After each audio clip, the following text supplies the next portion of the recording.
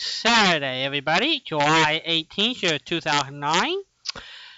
And this is a special broadcast tonight. We will get into, it's almost become a regular tradition for the summertime to have Christmas in July. And tonight is the night. And in a minute or two, I'm going to call my friend Patricia. And she's going to co-host it. So we're going to welcome phone calls, play Christmas shows to help cool down the summer months. Anyway, so that's what we're going to do tonight. And before that, we'll say a prayer. Dear Lord, bless the station. Look after all our listeners and the supporters of this station. Look after Bill, Kim, and Beth.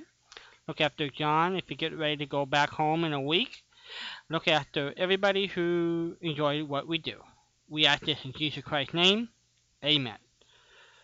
Well, as I'm getting ready, let's throw in a Christmas song. Here we go, everybody. My favorite of them all. Here we go.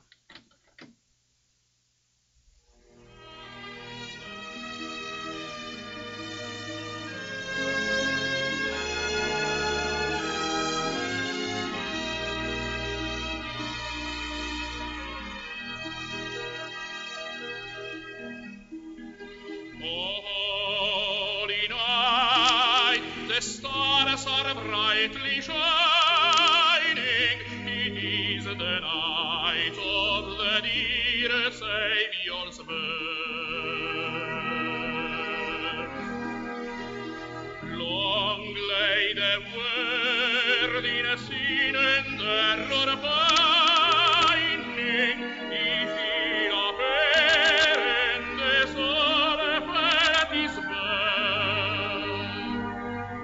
a freedom of the weary world rejoices, for yonder breaks a new and glorious morn. Fall on your knees, oh, hear the angel voices, oh, night divine, oh, night when Christ was born, oh, night divine, oh, night divine.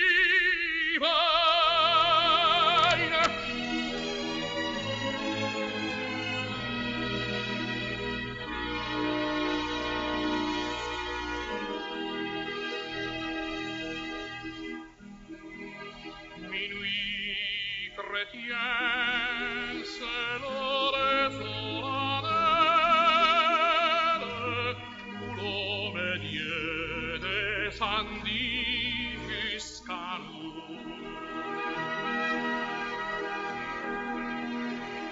Pour effacer la tâche originelle et de son faire arrêter les courroux, le monde entier tressaille d'espérance à cette nuit qui lui donnait sauveur. Et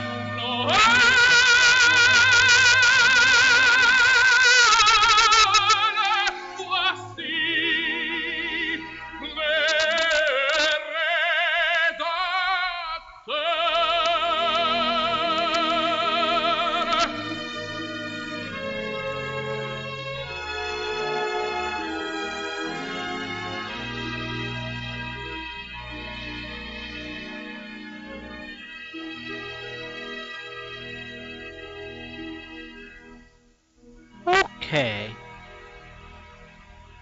Hello, Oh Holy Night. Well, I think it's time for me to give my friend Patricia a call. And I'm going to put in a song that I know she'll like. And I like it.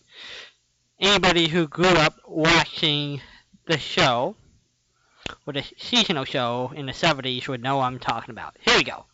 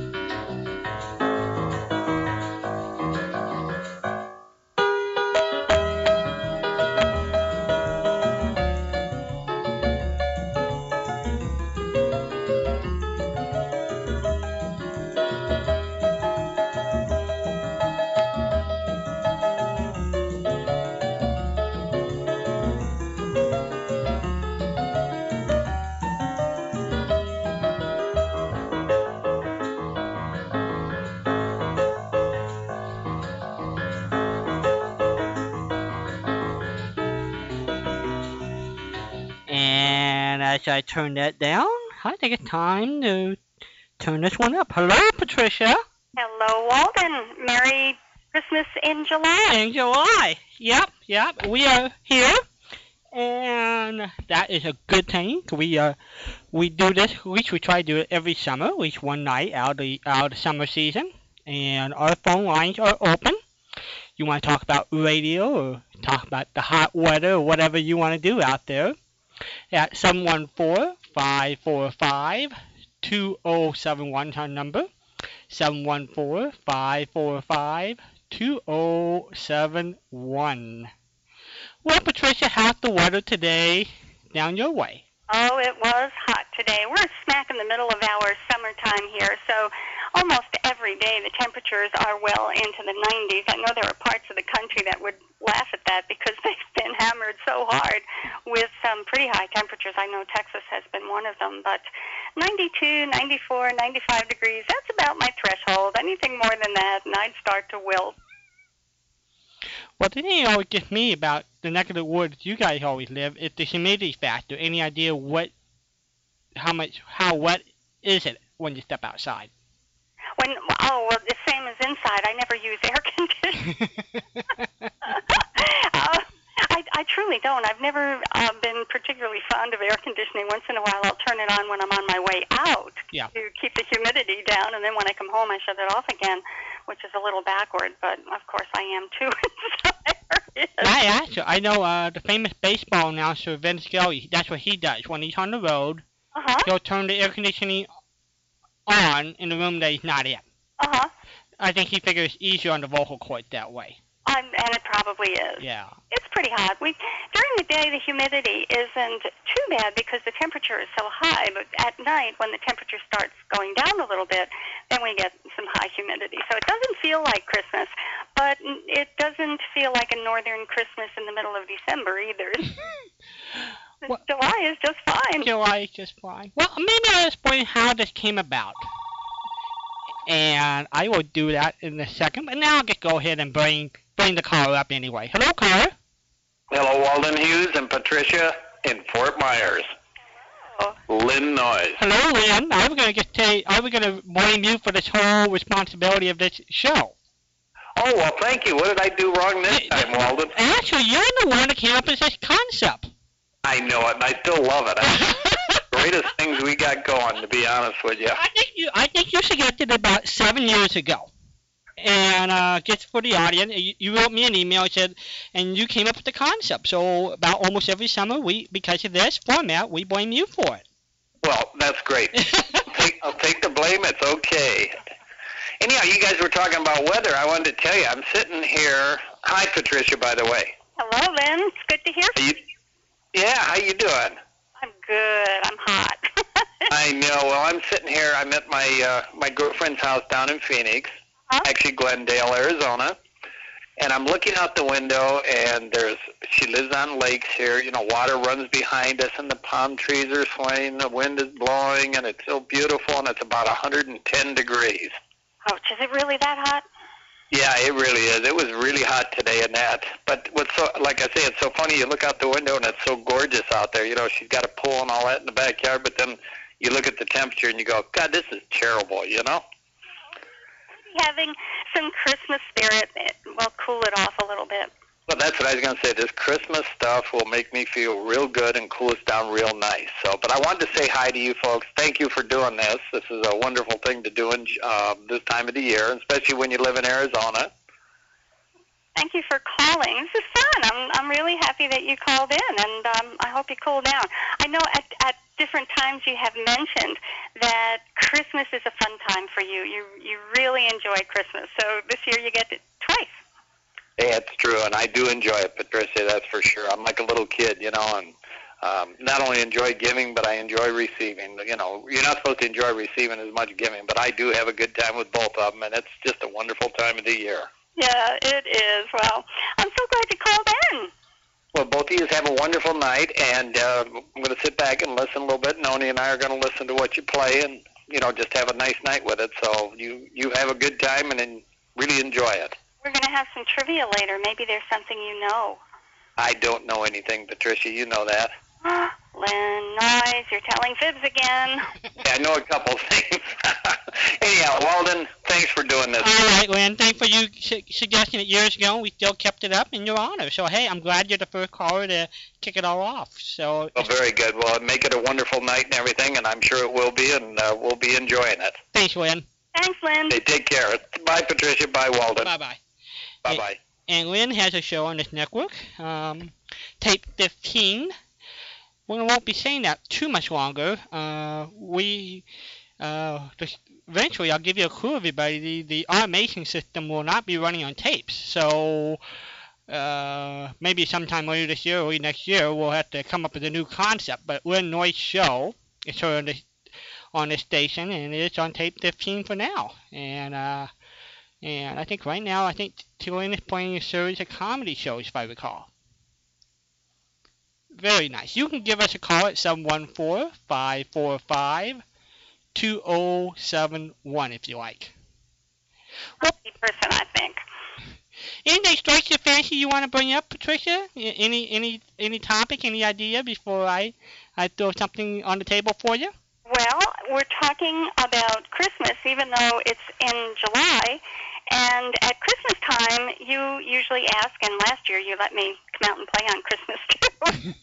And I spent some on-air time for you. But we ask people to call in with some thoughts about Christmas past and even Christmas future, if that's what they're planning. If they've got some plans that they're hoping will come true for this coming Christmas. I just love hearing Christmas stories. So if anyone would like to call in with one of them, I would love to hear it. That would be good. Christmas future, Christmas past, we'll take them here. Or whatever your present was when you were growing up. We'll take that too. That's a great one. We'll take that too. You know, once in a while I remember or I remind myself that not everybody had some wonderful memories from Christmases past or even times past. But the thought occurred to me that we have an opportunity to start making, even if you've not had a great story to tell, please call in and we'll start making a new Christmas for you now. Hello, caller. Walden, this is Charlie in Seattle. Hi, Charlie. How you doing? Fine, how are you, sir? Good. How's the weather in Seattle? Hot. It's not really hot today. I think it's about, 70, 75, something like that. That's hot for Seattle. There's no doubt about that. It's a little warm. thank you for One Man's Family last night. I tuned in. I was listening to you to the Ken Murray thing, and I cut out of that a little bit. I came back, and I got a whole hour of One Man's Family. I appreciate that very No much. problem. Well, there's definitely, I definitely have a group of people who adore that show, and so I've been pretty faithful about that. And right now we're up to the 15-minute versions of those shows. So Right. those of you who love One Man Family, we still got a whole slug of them left. So we'll put them on for Friday night for you guys. Yeah, I appreciate that very much. Are you going to play your Dick Corcoran thing tonight? No, we're gonna devote this one to all trying to cool down. So we're gonna put Dick on 2 weeks from tonight. Next week we got a couple of specials, but we will put together Dick Corcoran and Dick and Ed show 2 weeks from tonight. Okay. Well, I enjoyed that one, too. I always like to listen to they always have such a good show and put interesting people on there most of the time. I enjoyed that, too. It's a good show. Yeah. It's a good show. Okay, well, I just want to call and say hi, and we'll be listening. What's on tap for tonight? You going to play some... Well, Patricia and I decided that we're going to try to cool down the weather with Christmas shows. Hi, Patricia. Hi, Charlie. Hi there. What, you going to play Christmas shows now? Yes. Uh-huh. Christmas show now. Okay. Actually, Lynn Lloyd suggested this, I think, 7 years ago. Why don't I take one night out of the summer Oh. when it's 110 degrees in most country and people are trying to figure a way to cool off? We'll play some Christmas shows. So, Yes, so we got some Patricia shows Patricia picked out. And so we're going to talk about that and old-time radio and take calls and Good. have trivia questions and just kick it back for as long as Patricia wants to stay up. Okay. Well, I'll be listening, you guys. Thank you. Thanks, Charlie. Later. Bye. Bye-bye. Hi. And there's Charlie from Seattle. 714-545-2071 is our number. 714-545-2071. Time to turn the tables, Walden. What was your favorite Christmas gift that you got for your entire life? Oh, man, I've been blessed that way.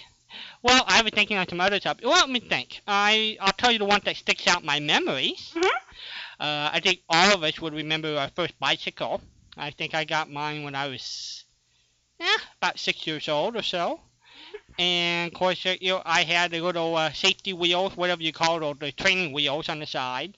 Uh-huh. And I remember that. I also remember getting a remote control airplane, I think the Christmas after that, you can fly it around the living room and adjust it up and down.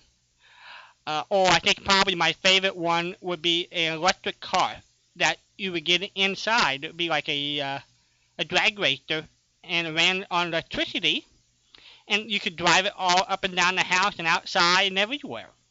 You must have been a joy inside the house. I was. There was, I'll let people in on a secret about my childhood. I think we all know I am a big kid at heart, and I would create games and things all over the house. One of the things I love to do is take stuffed animals and play sport contests with them. So throughout the house, we would create baseball stadiums. So in one part of the bedroom, it would be like Yankee Stadium. And another part of it, we would design Detroit Stadium. The living room would be designed at Oakland Stadium, and my brother and I would be playing baseball games with these stuffed animals with animal rules throughout the whole house. So, I don't know, my parents just allowed us to have romp through the house. So that's a big childhood in my life. There's no doubt about that.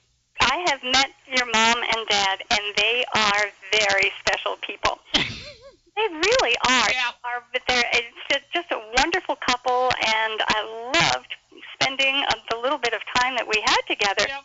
I just loved it. They really are special people, and it doesn't surprise me when you're telling me how many things you got away with inside the house. Because they are such special people. I think they're probably one of 4 couples in the United States of America who could tolerate what Yeah.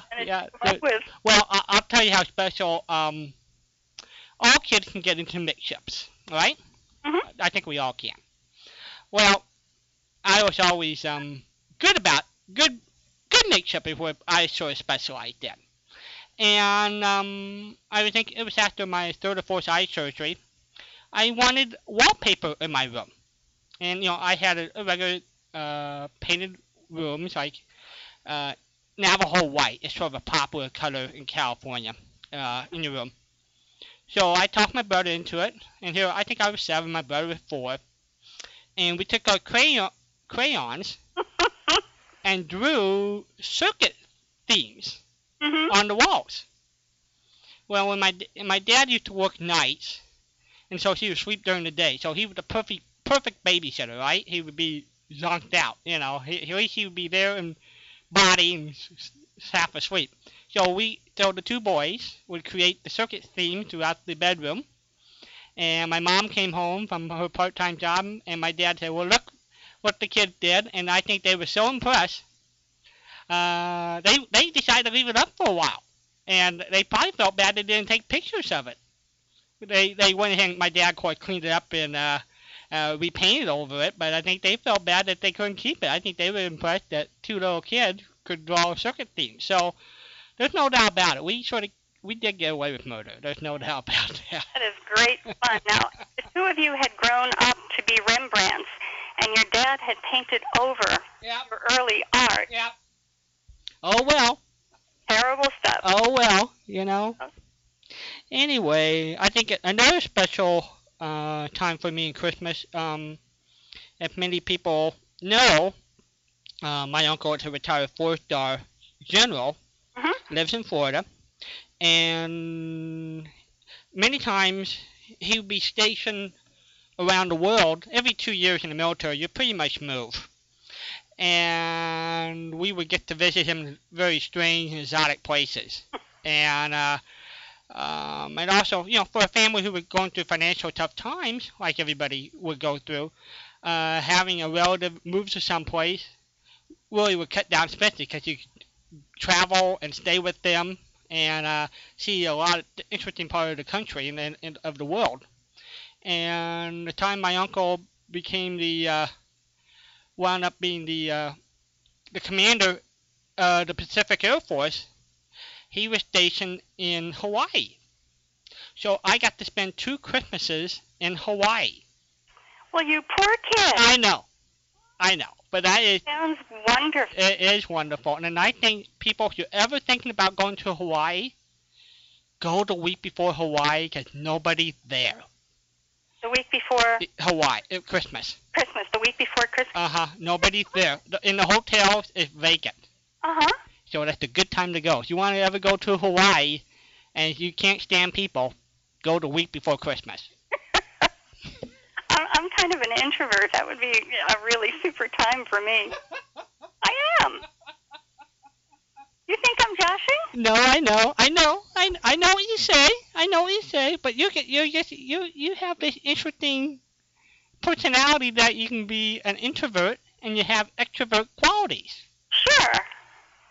Well, one of the definitions I heard of introvert and extrovert one time just seems to fit. It has nothing to do with your ability to interact with people or communicate or be bright or sad or miserable. It has to do with how you recharge your internal batteries. And an extrovert tends to get energy from being with people. And an introvert recharges batteries by being in private time and quiet time. It's the quiet that allows them to recharge their batteries. And I've always liked that definition. Well, I would think, and I can see why logically that makes sense for you, being your given profession as a writer. Yes. That's definitely a quiet task. Yeah, it's most of the time anyway. Yeah. It's true.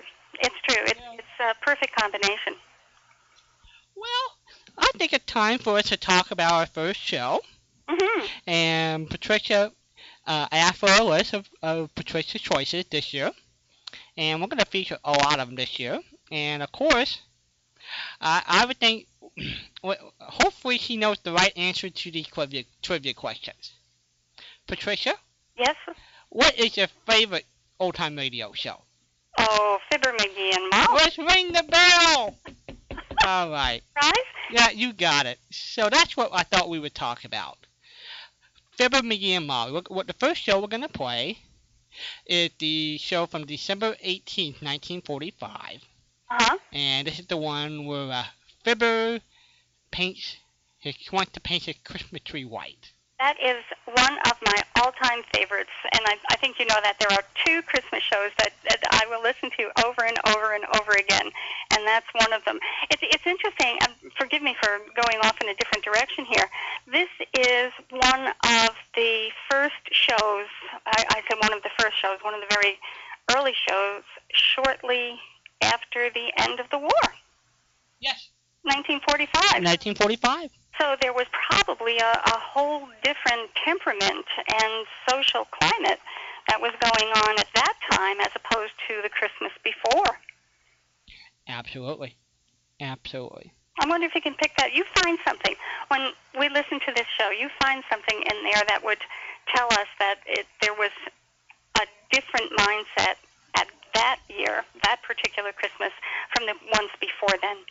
Well, I will listen, because generally, I know, for those of you who may or not, and will be celebrating the end of World War II, which I always do, here in August, and you hear the shows from August and September of 1945, it's not a major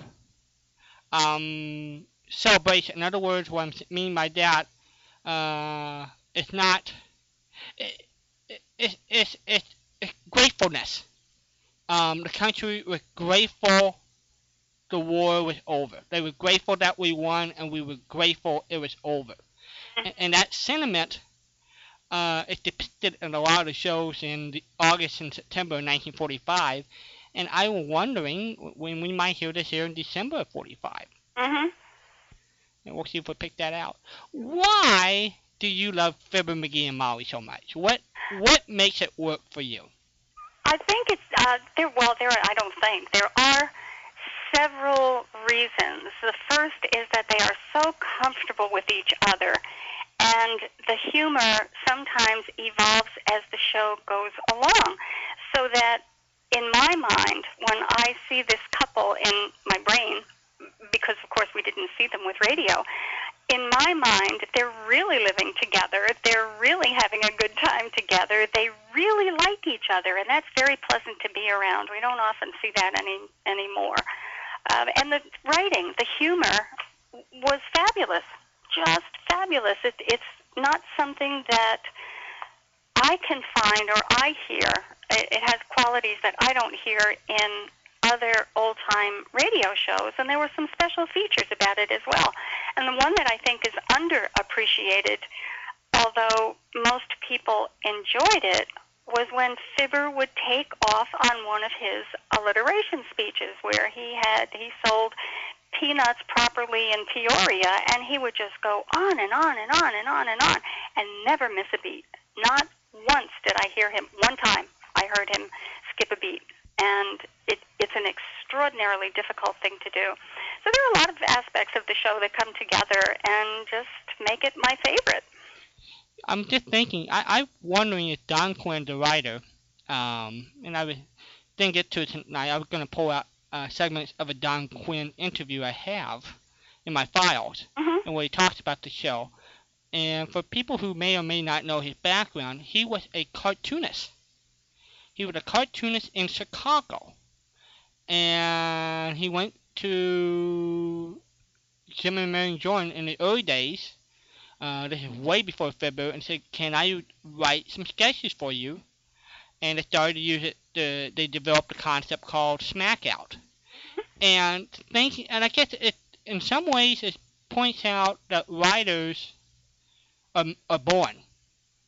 Not necessarily, I don't know if you can make a writer, but if he had that God-given talent or blessings or whatever, or that ability to create something like Fibber, McGee, and Molly and the Halls of Ivy, I mean, nobody taught him that. That was not his skill set. You know, I mean, he must have been able, he must have been, internally, he must have created that. And I was wondering if maybe, when I listened to Fibber and Molly, I could almost see traits that Jim and Mary Jordan probably had in their personal private life, that he took some of it and brought it to the stage, and it created that comfort level. Mhm. I think you're probably right. Mhm.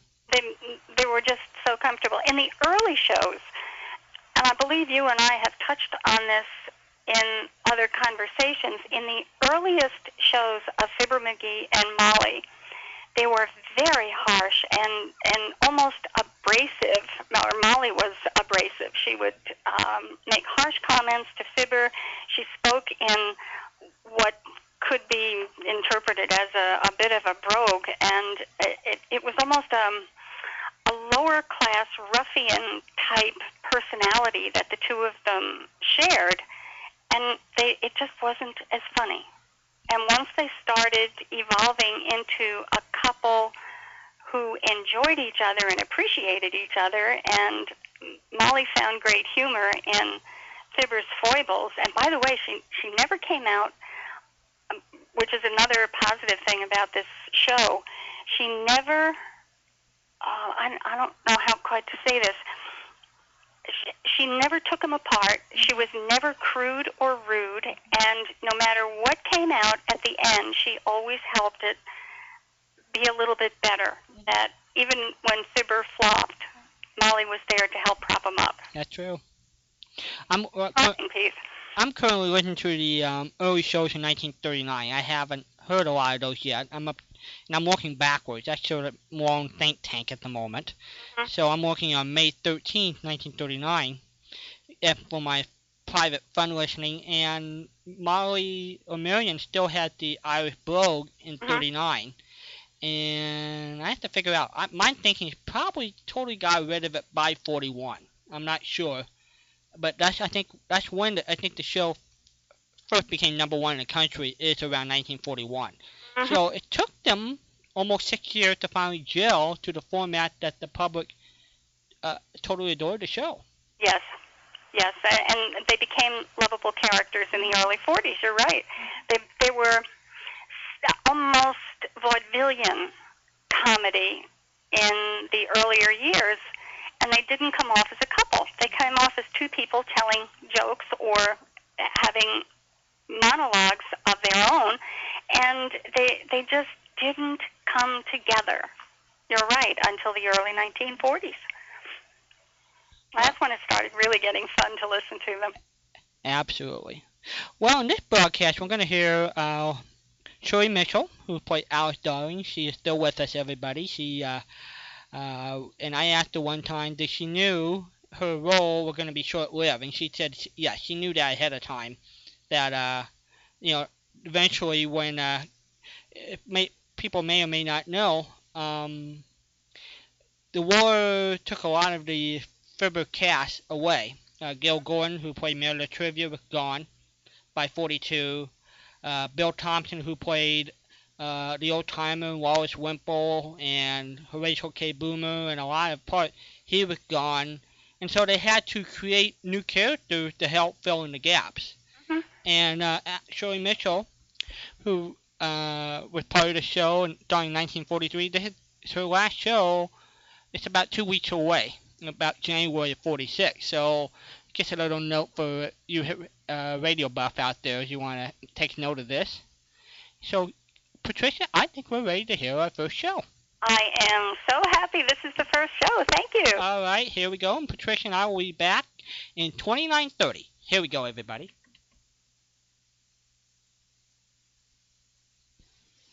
The Johnson Wax Program with Fibber McGee and Molly.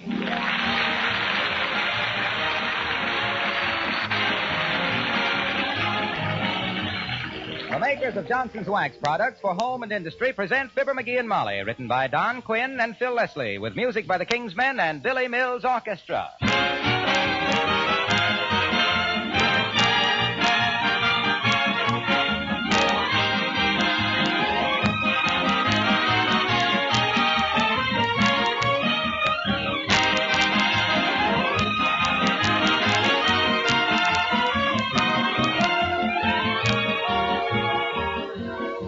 What two things are you most anxious to have in your home? Aren't they beauty and cleanliness?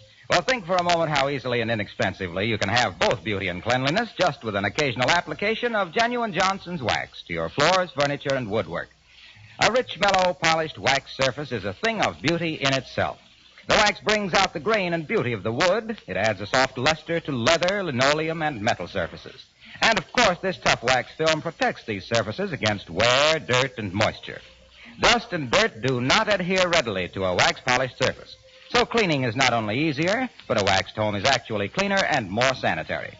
Johnson's wax is of the very finest quality and long-wearing. The cost is really very little. So why not practice protective housekeeping in your home with genuine Johnson's wax? Dealers everywhere carry it.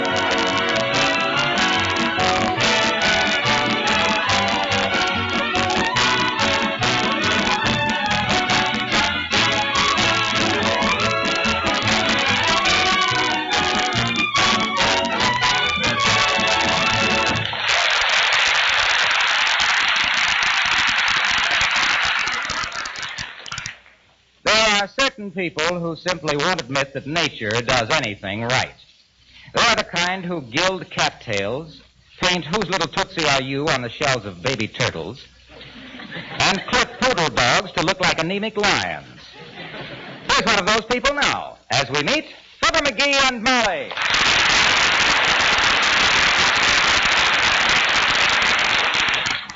Hey, Fred, how much you charge me to paint this Christmas tree white? Why do you want it white, McGee? What do you mean, why do I want it white? You got 100 trees in this lot you've painted white? Yeah, and I think they're horrible. What? Some people like them that way. Never mind the artistic comment, Fred. How much? $10. $10? To spray a little white paint on this half-pint tree? Who do you think you are, Rembrandt? Looky here, maybe you didn't understand, Fritz. I want this tree painted white, not gold-plated. $10. You're a pirate, and I'll bet you've made $200 already today. You're a cheapskate, and I've made $340. You're a robber, and you want to sell a half interest in this joint? You're a stoop, and I wouldn't sell my own mother a half interest. You're a low-down no-good.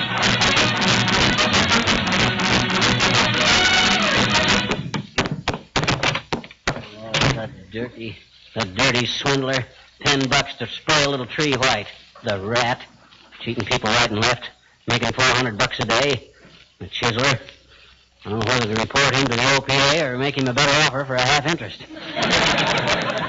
Low-down chiseler. Well, McGee, this time. That guy, Fred Corrigan, that runs the Christmas tree lot at 14th and Oak. That dirty pine broker.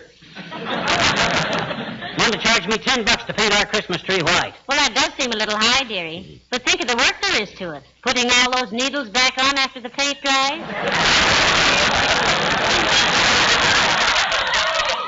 They don't take the needles off. They just spray the trees. Whoosh, whoosh, whoosh. That's all there is to it. Well, if wishing will make it so, why don't you do it yourself? If it's a $10 job, I can't afford to pay myself that much. Besides, I haven't got a paint spray, so... Hey! Haven't we got a paint spray attachment on the vacuum cleaner? Oh, dear. Oh, my gosh, I can have that tree painted white before you can say, don't it look awful? Now, McGee, please, I realize we need the house painted, but not on the inside. Let's leave the tree green. Oh, you'll love a white one, Snooky. It's the modern thing. Nobody uses green trees anymore. They're outmoded. You don't say. Well, tell me, Salvador. What color snow are people using this year? Chartreuse? No kidding, Molly. White Christmas trees are all the rage. Everybody. They must be. They throw me into one. Now, look, sweetheart, just put the tree up and trim it. I love a green Christmas tree. Don't you, Alice? Don't I what, Mrs. McGee? Look, Molly, I'll put it up to Alice fair and square and let her give an opinion. Here's the proposition, kid. If you were going to have a Christmas tree, which would you rather have? A dusty, drab, dirty old green one or a bright, snappy, glistening white one? Which, Alice? Mistletoe. Mistletoe. What an answer. Well, jeepers, don't you like to hang up a little bouquet of mistletoe, Mr. McGee? Oh, he's too shy, Alice. I am not shy. What good is mistletoe? Catch somebody on it, and it's either somebody you can kiss anyway, like your wife, or you get a slap in the chops before you can point up to it. Mistletoe, bah. That's just poison ivy with berries. Well, we'll put some up, Alice, and you'll see who manages to spend most of his time loitering around beneath it. Yeah. But I'm honestly now, dear, do you like a white Christmas tree? Well, I like them all, Mrs. McGee. I don't care if they're purple. Gertrude always has a white one, though, and she likes them. Who's Gertrude? We know her. She's the boy who always rides past here in the cream-colored Cadillac and honks his horn sister. Ah, yes. I see. Well, himself here used to go with a man who owned a Stutz Bearcat's niece. Yeah, but I gave her up for an old guy with a broken-down Maxwell's daughter. But honestly now, Alice, don't you really prefer a white Christmas tree? Well, I got awfully tired of them, Mr. McGee. When I was a little girl, my father gave us kids some little tiny paintbrushes and told us to paint a Christmas tree white. Heavenly days. Wow. It must have taken you children a long time to paint a tree with little brushes. How long did it take you, Alice? Oh, we never did get it finished.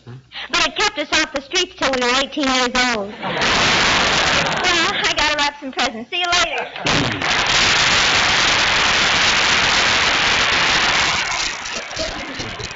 Right, kid. How all that lovely golden hair can grow out of that solid bone, I'll never know. Oh, she's awfully sweet, though, McGee. There isn't a mean thought in Alice's head. No, any other kind. I can't get my tree sprayed. Where'd you leave the tree, dearie? Out in front. I can attach the vacuum cleaner cord from the porch light. Now, let me see if I get Come in. Oh, hello there, Dr. Gamble. Hello, Molly. How are you today, pantry punch? Fine, Jumbo, fine. You out spreading a little Christmas cheer? Telling your patients you're going to retire? Oh. He's not going to retire for years yet, are you, Doctor? My dear, I will retire on that far distant day when I can write a personal check for $400 and not have the hired help at the Fourth National Bank burst into hysterical laughter. All right, go on, you old miser. You got that much buried under a loose brick in the fireplace right now. Trouble with you is you got more affection for $1 than my wife has for a pound of butter. And that's the love match of the year, Fatso. You have no right to say that, though, McGee. Dr. Gamble does more private charity work than anybody in town. Certainly. I'm a very noble character. When I walk down the street, flowers spring into bloom. Oh. Birds burst into song, and taxicabs honk twice before they try to kill me. I've been very long now. This is my busy season, you know. I suppose the children keep you pretty busy around Christmas time, Doctor, huh? No, it's the so-called grown-ups, my dear. Huh? This is the silly season, when 200-pound men start climbing 49-cent stepladders to wire dime store angels to the tops of $3 Christmas trees and wind up in a $500 plastic hat. Pennywise and compound fracture foolish. Don't you want to stick around and watch me trim our Christmas tree, Doc? I'm painting it white. Well, you don't have to do that, skipwit. Huh? When I put my gift for you under it, it'll turn white.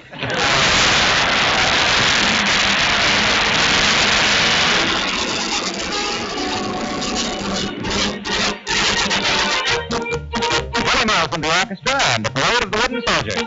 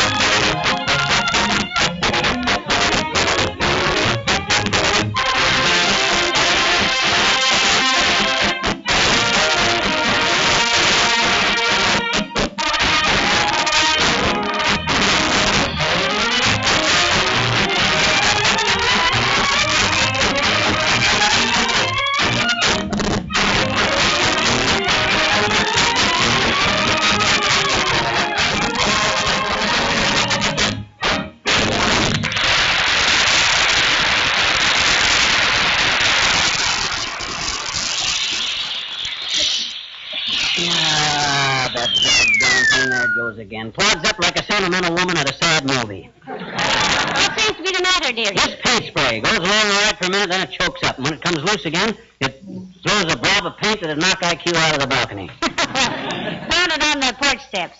Maybe that'll loosen it up. Okay, I will. There, now try it. Okay.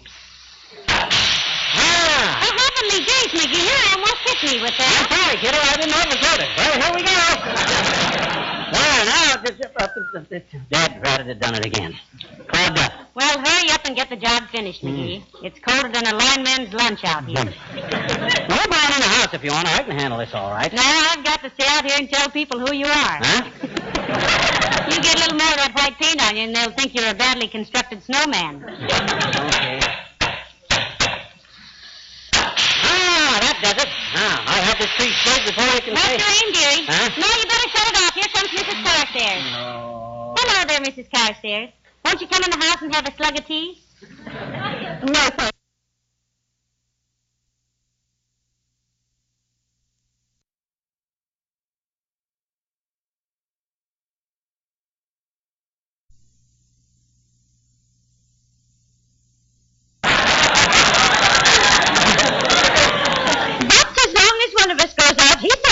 Oh, it's really a sweet little dog, Millicent, from what I've seen of him. Personally, I wouldn't have one of them four-legged dust mops as a gift. Give me a man-sized dog. I ever tell you about the hunting dog I had once, Carsey, by the name of Durante?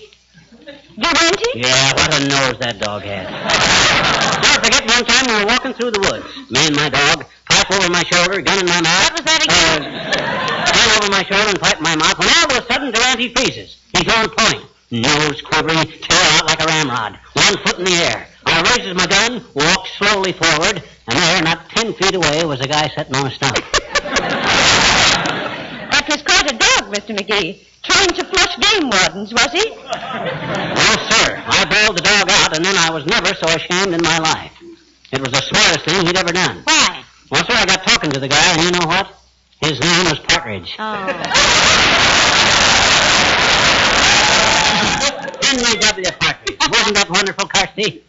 No, I don't think that's so remarkable, Mr. McGee. In the light of what a police dog of mine once did. What was that, Millicent? After all, it's so cold out tonight, the bologna won't spoil. Well, this dog of ours was extremely intelligent. Mm-hmm. One day I had him in the post office, and I noticed he was staring at the police posters on the wall. Suddenly he dashed out the door and was gone. Probably went out to steal an apple off a fruit stand, Carsey. No.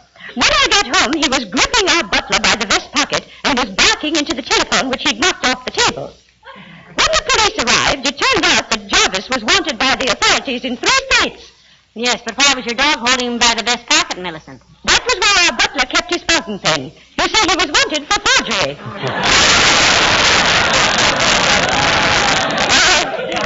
So nice to have seen you. Good evening.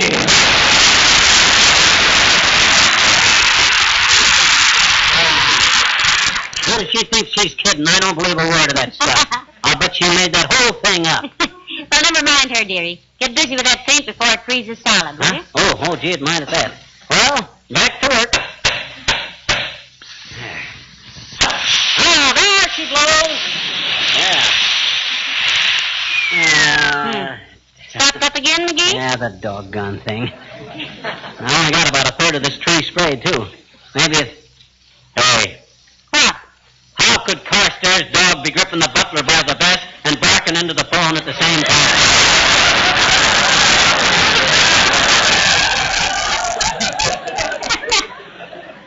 She didn't say he was gripping the butler with his teeth, dearie. Huh? You know, after all, a dog as smart as that could hold him down with one hind paw, dial the police station with the other, and use his front feet to take fingerprints. Yeah,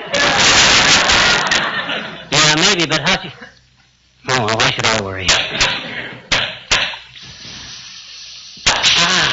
That's better yet. You're getting more paint on yourself than you're on the tree, McGee. Well, the wind keeps changing. I ought to make these paint sprays with a weather vane on them. All right, George. Oh, dear. In the time you've taken to get this tree a dirty gray, Pet, I could have whitewashed the Kaibab National Forest with a flip gun. Doggone it, I don't see... Hello, folks. What's going on? Hello, Mr. Wilcox. Hi, Junior. Pull up a front step and give yourself a 3-point landing. Well, you want your Christmas tree painted white, Mr. Wilcox. Start home and get it. Yeah, I won't be out here very long, home, Junie, as soon as I adjust the nozzle on this page. Wait a minute, Mac. Do you mean to stand there like a front man for Painter's Colic and tell me you're actually going to ruin that pretty little tree with white paint? Ruining that refugee from the forest primeval? Despoiling a magnificent evergreen? Ah, skip the dramatics, Junior. We know you memorized Evangeline in high school. And you played the heavy in the Chautauqua Company of Rebecca of Sunnybrook Farm, too, didn't you, Mr. Wilcox? A juvenile lead, if you please. I also had 3 seasons of Shakespeare. A likely story. When you play Shakespeare, son, that's when Othello needs a friend. Everyone in Omaha, I'll have you know, said I was another Barrymore. While I came out of my tights and said, oh, what a rogue and peasant slave am I. You can say that again. Now, hush, McGee. I love Shakespeare. Go on, Mr. Wilcox. Is it not monstrous that this player here, seeing a lady forced to menial task, and seeing such drudgery, would not then dispense a thing called Johnson's glow coat? Forsooth, a goodly fluid, which spread upon this colourable linoleum would thus eliminate the scrub. No rub, no bite. Just pour it on, and in 1/3 the time it takes for our glass to turn, it dries. If Shakespeare ain't in the public domain, this 2-bit Orson Welles is going to be sued for $9 million. Ah, yes, it dries, and so mirror-like it gleams. The porridge spilled, wiped off, leaves not a single spot. The labor saved, the hours gained, the beauty seen. 'Tis glow coat. I love thy chatelaine and serving wench alike. Your nearest dealer. Hey, now wait a minute, Mr. Wilcox. Is that in Hamlet? My dear girl, it's in every hamlet, every village, every town. Every place where a housewife takes pride in the appearance of her kitchen. And if I don't get back to the office in the next 10 minutes, I'll find myself back in Chautauqua. So long, kid.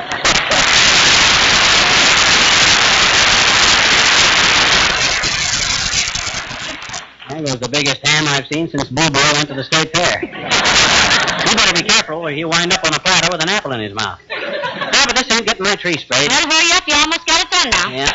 Let's see. I get her all loosened up good. Ah! There she goes. Ah, this is the best it's been yet. Yeah. Look how white the tree is getting, Molly. There's one question I'd like to ask you, McGee. Are you sure? Don't bother me now, kiddo. I'm doing too good. Hot dog. Ain't that getting beautiful? I finally got this spray gun working perfect. I know, but look, McGee, I've been wanting to ask you if... Waiter, Tootsie, waiter. I'm just about finished now. Just up there a little bit. Oh, gee, I'm through. All done. And believe me, that's the whitest white Christmas tree you'll ever see. Now, won't you admit this is a mighty pretty effect, baby? Yes, if you like that sort of thing. Mm-hmm. Well, I'll go and make some hot coffee, dearie. Okay. McGee, Huh? whose Christmas tree is this on the front porch?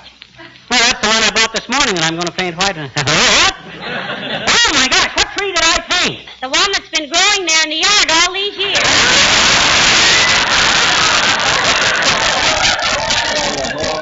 Bring in the vacuum cleaner when you come. Have all that dead.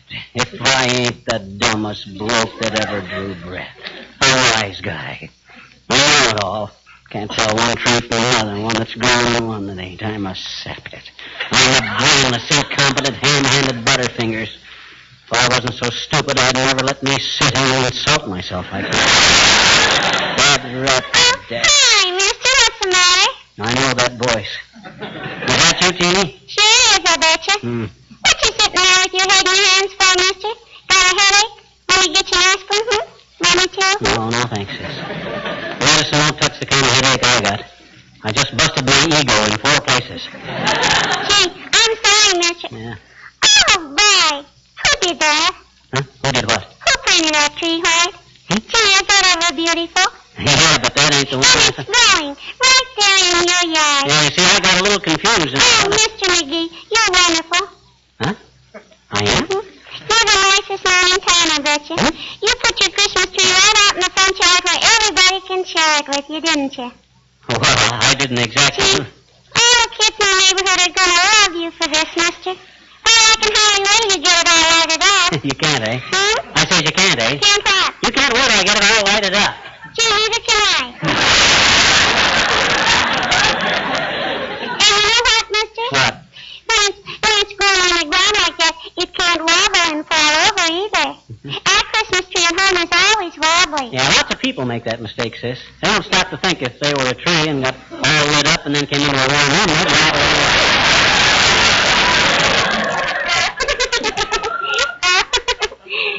Skip it. So you think it looks all right out here in the front yard? Oh, boy. I'll say. Mm-hmm. Now all the little children haven't got Christmas trees can come and see yours, can't they? Yeah, I kind of plan to get a lot of little bags of candy and stuff and let the kids help themselves Christmas Eve, sis. I just planned that.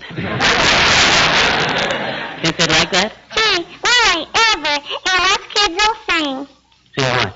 You know, the song we sing for you every Christmas time. 'Twas the night before Christmas. The one we just recorded. Oh. Would you like to hear it now, Mr. Hodge, huh? Yes. Yes, I believe I would, sis. Okay. Hey, Connie, Johnny, Buddy, Roddy, come here. He wants to hear it, all right.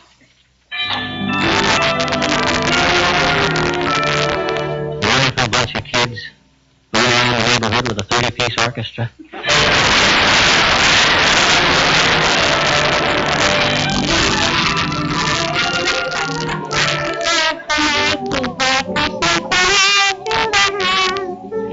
Not a creature was stirring, not even a mouse. The stockings were hung by the chimney flue. You hope that St.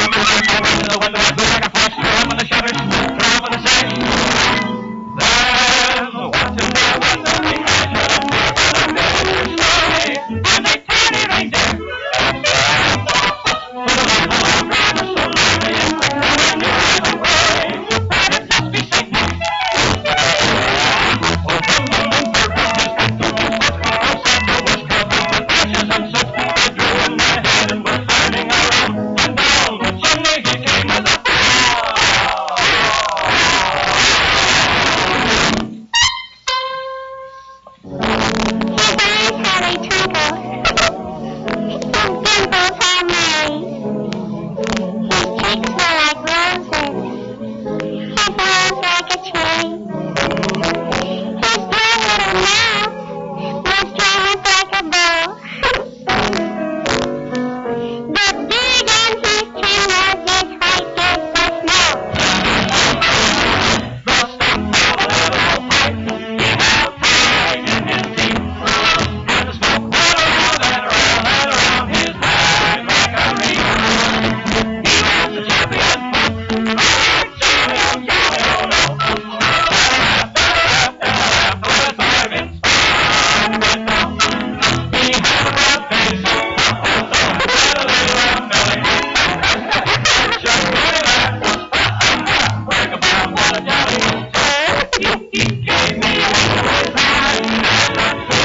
would be there.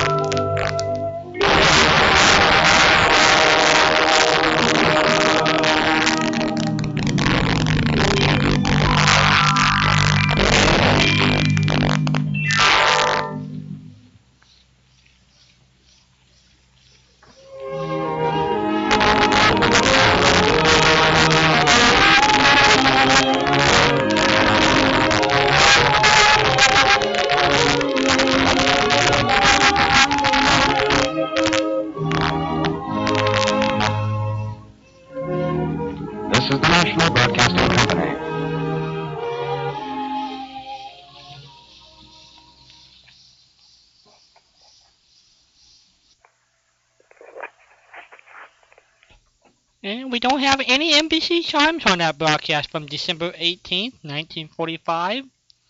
One of the classic shows of Fibber McGee and Molly. When you say, Patricia? I was going to say, and no comment about this Christmas being different from the Christmas before.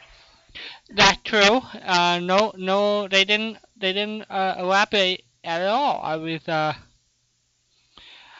was just thinking, they say they put their upcoming recording, and I got to think, well, the record strikes are over by November of 44, so that's really, people who had the extra money to buy recordings would have pretty much had the whole year in 1945, so that was really no new indication. My arithmetic is correct. The following week would have been Christmas night that they broadcast.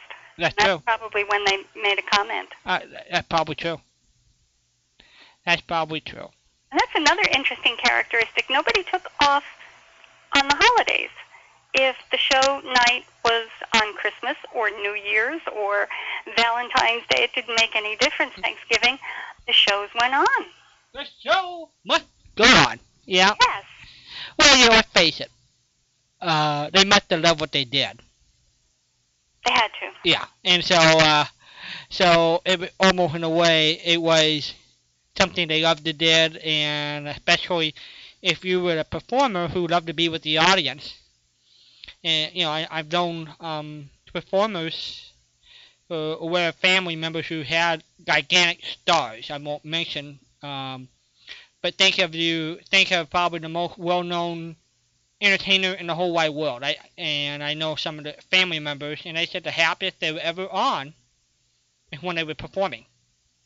And so, in a way, for some people, performing it was an expression of, I guess, self-worth and love and all those traits. So they were happy to get up and do it.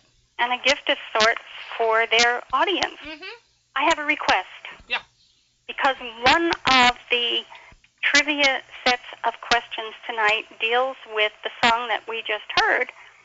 Is it okay if I do a trivia now and give people an opportunity to Google the answers? Absolutely. You go right ahead. Okay.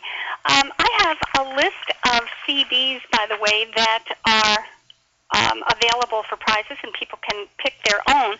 I will ask the questions first and then give them their choices of CDs for anybody who can answer one of the questions. Okay. First, there's a set of 3 questions, and the person who calls has to answer just one of the 3 questions correctly. That's pretty generous, but the questions aren't all that easy. So the first question is, Throckmorton P. Gildersleeve, the great Gildersleeve, celebrated Christmas in Summerfield with his niece and nephew. The question is, what was his niece's first name, or what was his nephew's first name? So that's question number 1. So if you know the answer, you can give us a call at 714-545-2071. And you get 3 chances. So that was your first shot. That was the first shot. The second shot deals with, or is related to, the song that we just heard, The Night Before Christmas, on the Fibber McGee and Molly show. That was introduced 3 years before, on December 23rd, 1942. And the response from the audience was so phenomenal that they decided to keep it as part of their Christmas routine, and they did it for years at Christmas time, that same song. Teenie was a little girl from across the street who showed up with the King's Men and Billy Mills and the orchestra to sing the song. And that was the first time, of course, in 1942. Now, the question is, Jim and Marion Jordan played Fibber McGee and Molly, but who played Teenie? That's the second question. Second question, who played Teenie in the Fibber McGee and Molly? So if you know that, give us a call at 714-545-2071. A third question. This is pretty good. This is multiple choice. Actually, not even multiple choice. You can pick which questions you want. That will give you a passing grade. Okay, the third question is a famous Christmas story called A Christmas Carol. And it's one with Orson Welles and John Barrymore, or Lionel Barrymore. Was it John or Lionel, or did they both do the role? They both did, but probably the most famous one that we had was the Lionel Barrymore, but they both did it. Was Lionel. Okay. So they did the Scrooge routine in the Christmas story, A Christmas Carol. It's often referred to as Dickens' Christmas Carol. The question is, who was Dickens? So those are your three chances. You need to identify Throckmorton P. Gildersleeve's niece or nephew. What were their first names? The second one is, who played Teeny on Fibber McGee and Molly? And the third one is, who in the Dickens was Dickens? Christmas Carol. Three choices. So you can give us a call. We just know 1 to 3 at 714-545-2071, and you can win a CD of your choice. Everything is legal. Hey, can't beat that at all. No, you cannot. And so we'll keep that out there. You can give us a call, 714-545-2071. You know, one of the nice things about that show we were listening to me, we got a caller. Terrific. Okay. And we'll throw him up. Hello, caller. Charlie Kinder in Seattle. Hi, Charlie. How are you? What is the prize? I missed. What's the prize for these if I answer right? You get to pick a CD. Okay. Marjorie was the niece. Leroy was the nephew. Very good. Molly played Teeny. Marion Jordan played Teeny. That's correct. And Charles Dickens was the author. Boy, you are good.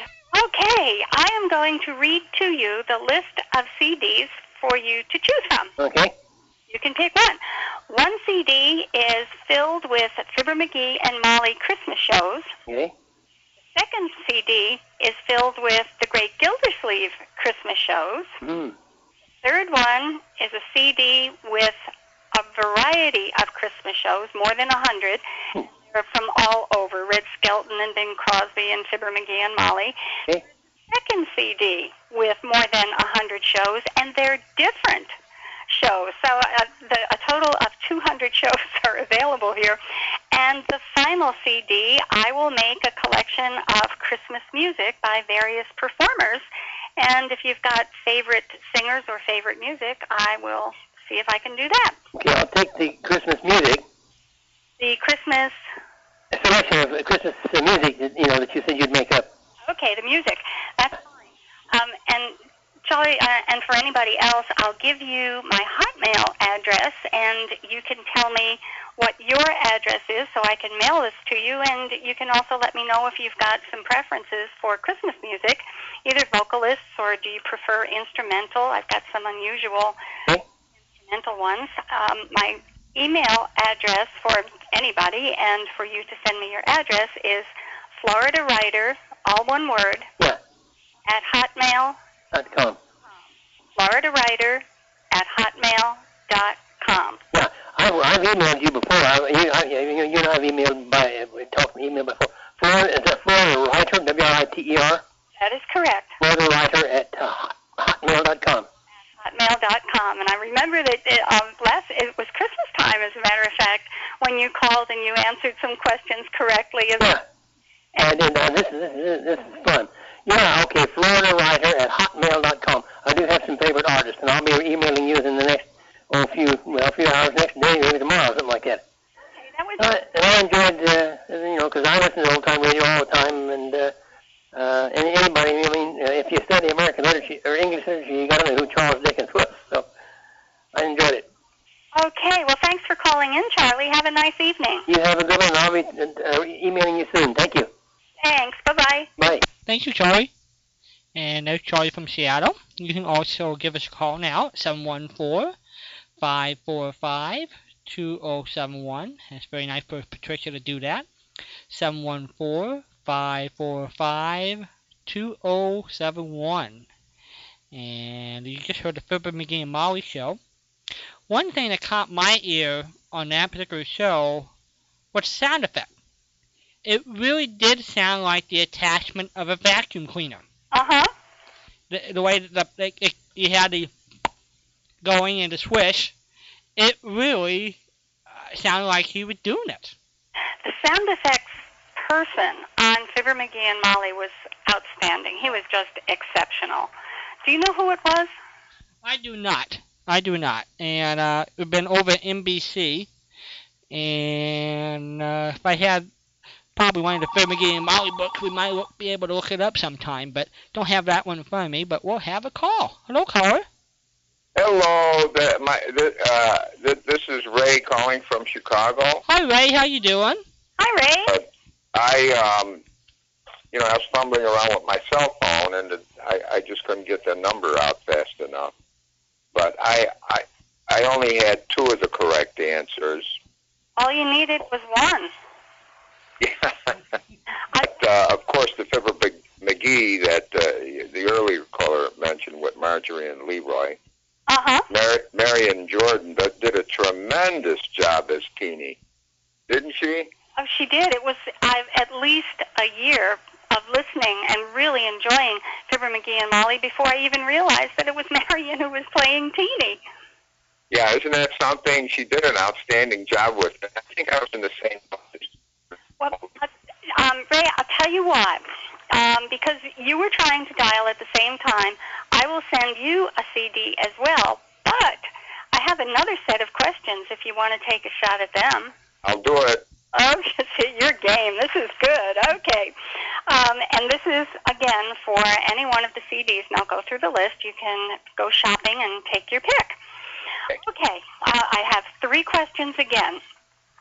The first question is, in the Red Ryder series, the juvenile western, Red Ryder, who was the cowboy, had a young Indian companion named Little Beaver. There were 6 actors who played Little Beaver.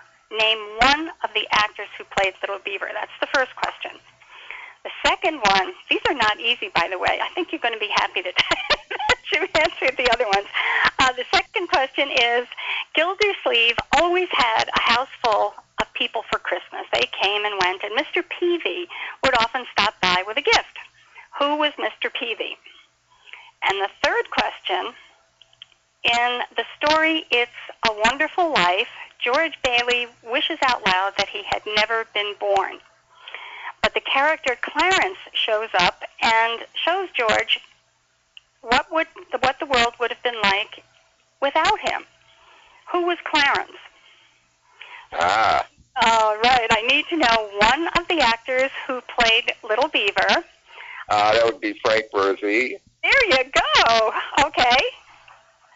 And the druggist, Mr. Peavy was the druggist. You bet. Oh, gosh, you're good. Okay, and the third one, do you know who Clarence was? An angel. Was an angel trying to earn his wings. Oh, boy, are you good.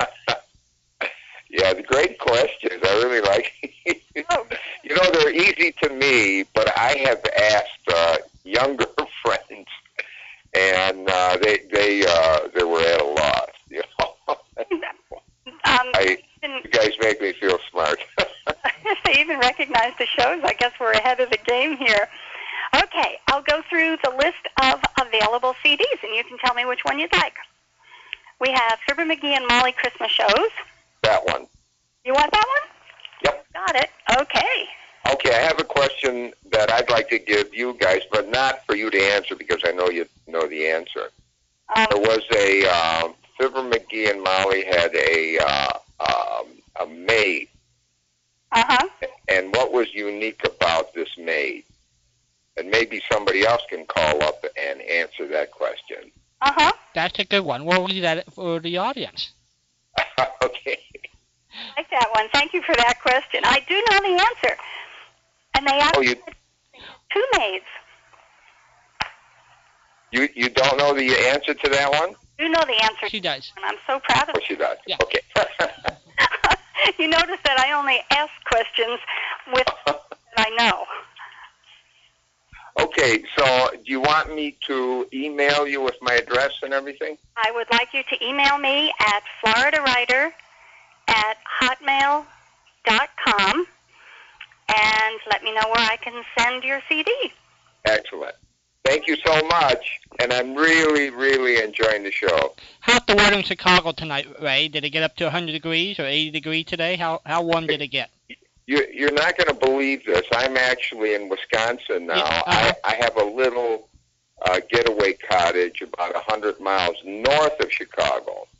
And, you know, it's a weekend getaway place. And the weather here, I'm a golfer, I might add, and the weather here has been kind of overcast. But that's fine because it gets so darn hot. Yeah. That, you know, something in the low 70s at this time of the year is just tremendous for us.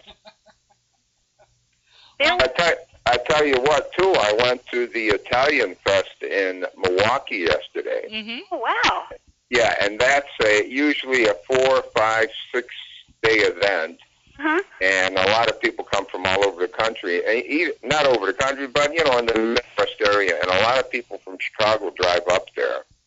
And it's really an interesting and fun day festival. Now, the weather that day was a little cooler. That was yesterday. And they had, you know, some light rain. But in spite of that, the place was packed. Sounds like a wonderful deal. Do they have entertainment and food and... Yeah, as a matter of fact, they not only, you know, excellent Italian food, you know, little like snack food, and, but they had some of the old-time singers, like El Martino was there. Oh, my gosh, really? Yeah, and Dick Contino. Does anybody remember him? You bet, for the Lawrence Welk Show. Well, Dick Contino, I'm telling you, he's got to be every bit of late 70s. And, you know, it was pretty warm there in spite of the overcast and rain, the way he was working out. Oh, he actually took off his shirt. and well, he had like a dark T-shirt on. And that guy is really well built.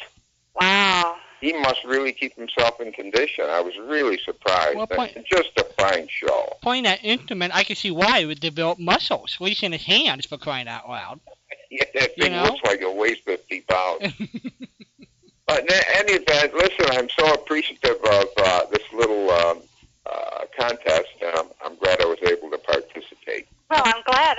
Could I ask you one more question? Sure. And this is strictly voluntary. Do you have a Christmas story you can share? Either a... Christmas stories.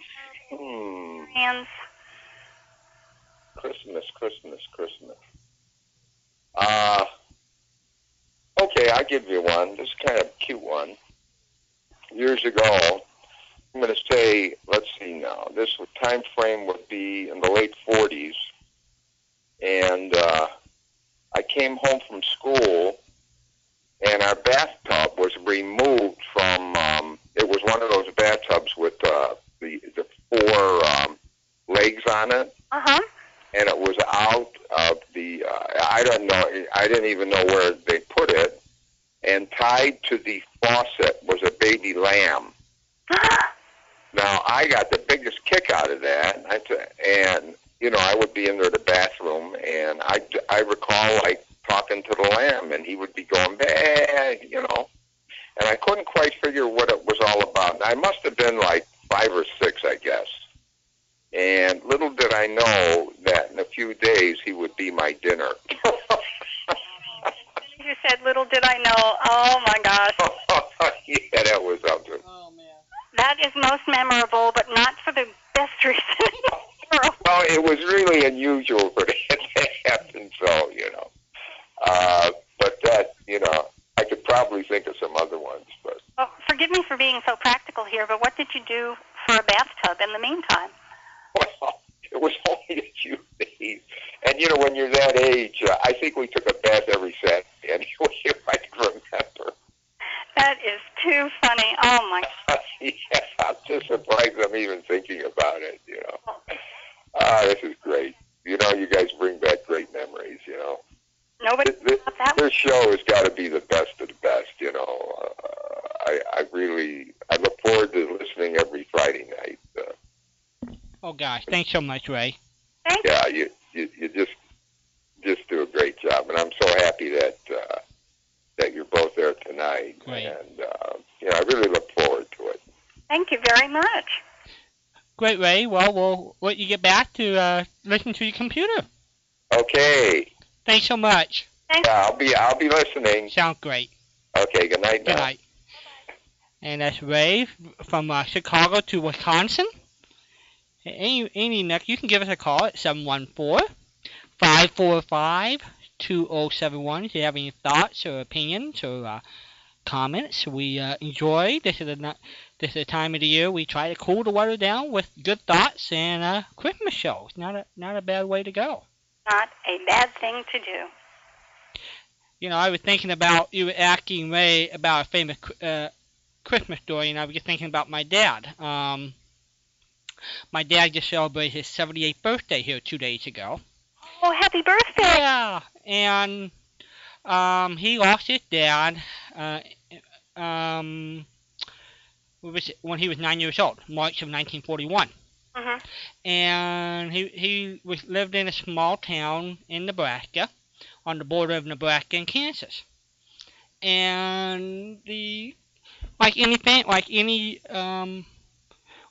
neighborhood, like any small town, people looked after each other. And I guess my dad was a cute little guy. The doctor's wife took a liking to him. They didn't have a son of their own, and so she sort of adopted my dad. And she asked my dad what he wanted for Christmas. And I guess it was these toy pearl guns, shooting guns. Mm-hmm. And, let's face it, during the Great Depression, money was hard. And my dad's family, they carried the small town in a farm implement business. So none of the farmers had money, so everything was done on credit. So, things like that would have been hard to have. And so for Christmas time, she had the girls, I guess she had two girls, deliver my dad his little toy guns. Oh, how sweet. Yeah. So when you were talking about Ray and the lamb there, I got thinking of the flashback with that. So. Sweet story. Yeah. I don't think anybody can top the lamb. No, that's a great story. I would love if people called in and tried to top it. Well, don't even have to top it. No, I guess space with it. Just go ahead and add to it. That is a honey of a... Yeah. Well, we got another Christmas show lined up. Good. And I'm thinking, why not a Phil Harris Alice Faye show? Oh, great. And Patricia, you picked out the one from December 18th, 1949. Interesting. First show we had lined up with December 18th, 1945. So 4 years later, we go from a Tuesday to a Sunday, both on NBC. And that's what we got. We have the legendary Phil Harris, Alice Faye, and probably the guy who's a true Renaissance guy, Elliot Lewis, who played Frankie Lemley on the show, and Walter Tetley. It is a classic show. And I think Patricia will talk about it when we get back. That's great. I'll be here listening. All right, folks. So here we go from the NBC Radio Network, December 18th, 1949, the Phil Harris Alice Faye Show. Good health to all from Rexall. It's the Phil Harris Alice Faye Show, presented transcribed by the makers of Rexall drug products and 10,000 independent Rexall family druggists. Good evening. This week, we independent Rexall druggists would like to play Santa Claus to all you tired, last-minute Christmas shoppers. Our present to you is quick, easy, economical gift buying without all the rush and worry. Suggestions? Well, there's Caranome, one of America's oldest and most respected line of beauty aids, and a Rexall exclusive. We have Caranome cosmetics in delightful gift sets for as low as $1.25, up to a luxurious, completely fitted travel case for $79. Then there's Stag, Rexall's exclusive and popular toiletries for men. You can buy them individually gift boxed for as little as 75 cents, or in handsome combination sets and fitted bags up to $15.95.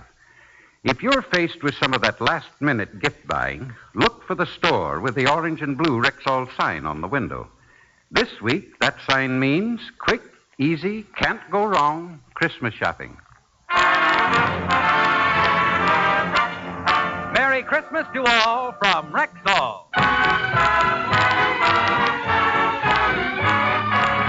And now your Rexall Rexall Family Druggist brings you the Phil Harris Alice Faye Show. Written by Ray Singer and Dick Chevrolet, with Elliot Lewis, Walter Tetley, Robert North, Janine Roos, Ann Whitfield, Walter Scharf and his music, yours truly, Bill Foreman, and starring Alice Faye and Phil Harris.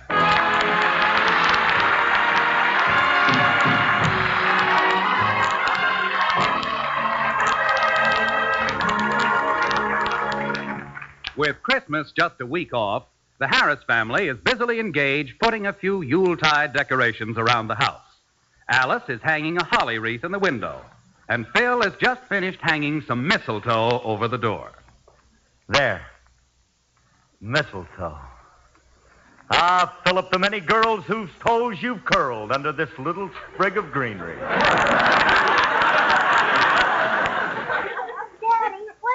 That green stuff you just hung over the door? Oh, mistletoe, honey. Better known as smooching spinach. Why do you hang it over the door? Well, it's like a game, baby Alice. The idea is for a fella to get a girl under the mistletoe and then kiss her. Did you ever play the game, Daddy? Did I ever play? I was All-American 12 years in a row.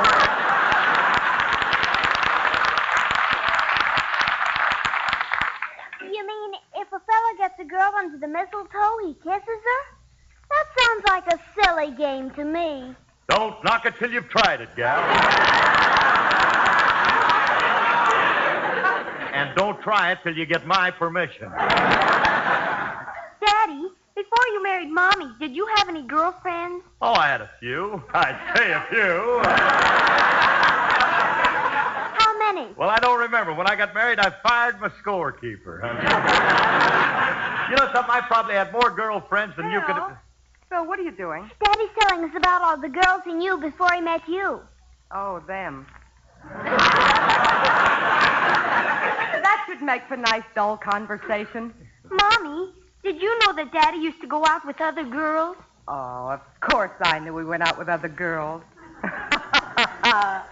I say girls. He never knew what a girl was supposed to look like until he met me. Now, look, Father, stop bragging about your former... Hello there. Where is everybody? Oh, hello there. Good morning, children. Howdy doody, Philip. Howdy doody. Oh, you dimpled darling, you. You know, sometimes, Willie, you're so cute I Philip, could just... stop chucking me under the chin. I ain't chucking you under the chin. I'm groping for your windpipe. I see you have your decorations up, Alice, and they look wonderful. The holly and the berries. What's that green stuff hanging in the doorway there? That's mistletoe. What do you hang that up for? What do you... Oh, this kid really lives. Why, I don't know, but he does. Look, Willie, you're supposed to get a girl under... Look, didn't your father ever tell you about the birds and the bees? Naturally. Birds. A bird is a warm-blooded, feathered, egg-laying vertebrate commonly known as the avian sauropsodon. Huh? Bee. A bee is a honey-gathering hymenopterous insect of the genus Apis. All right, Willie, all right, all right. So that's the scientific definition of the birds and the bees. Well... I must have a talk with my father. Papa is away off the beam. Alice, your brother always I also know about fish. Now, shut up! Willie, do you really like our decorations? Oh, Alice the Beautiful. And I'm glad to see that you people are imbued with the Christmas spirit. That's more than I can say for our city fathers. Where's the big community tree they always have in front of City Hall? I ask you, where is it? Well, don't look at me. I ain't got it. No, you're right, Willie. I wonder why they don't have the tree up this year. That's what I'm going to find out. I'm on my way down to City Hall right now to get to the bottom of this. I'll go in and I won't come out till I know the whys and the wherefores. What did he say? He said he's going in on his why and coming out on his where. You know, Willie, you're right. We should have a community tree, and I'm going to the City Hall with you. You're coming too, Phil. If enough people protest, we'll get results. But, Alice, I can't go. I've got a date with Frankie. Well, we'll pick him up and take him, too. Oh, all right. But I don't know if I'm in favor of this. Gee whiz, in order to put a tree up, you got to chop one down. What's wrong with that? I don't believe in it. You see, I've an affinity for our little green brothers. And if you'll lend me your big flapping ears, I'll proceed to tell you why.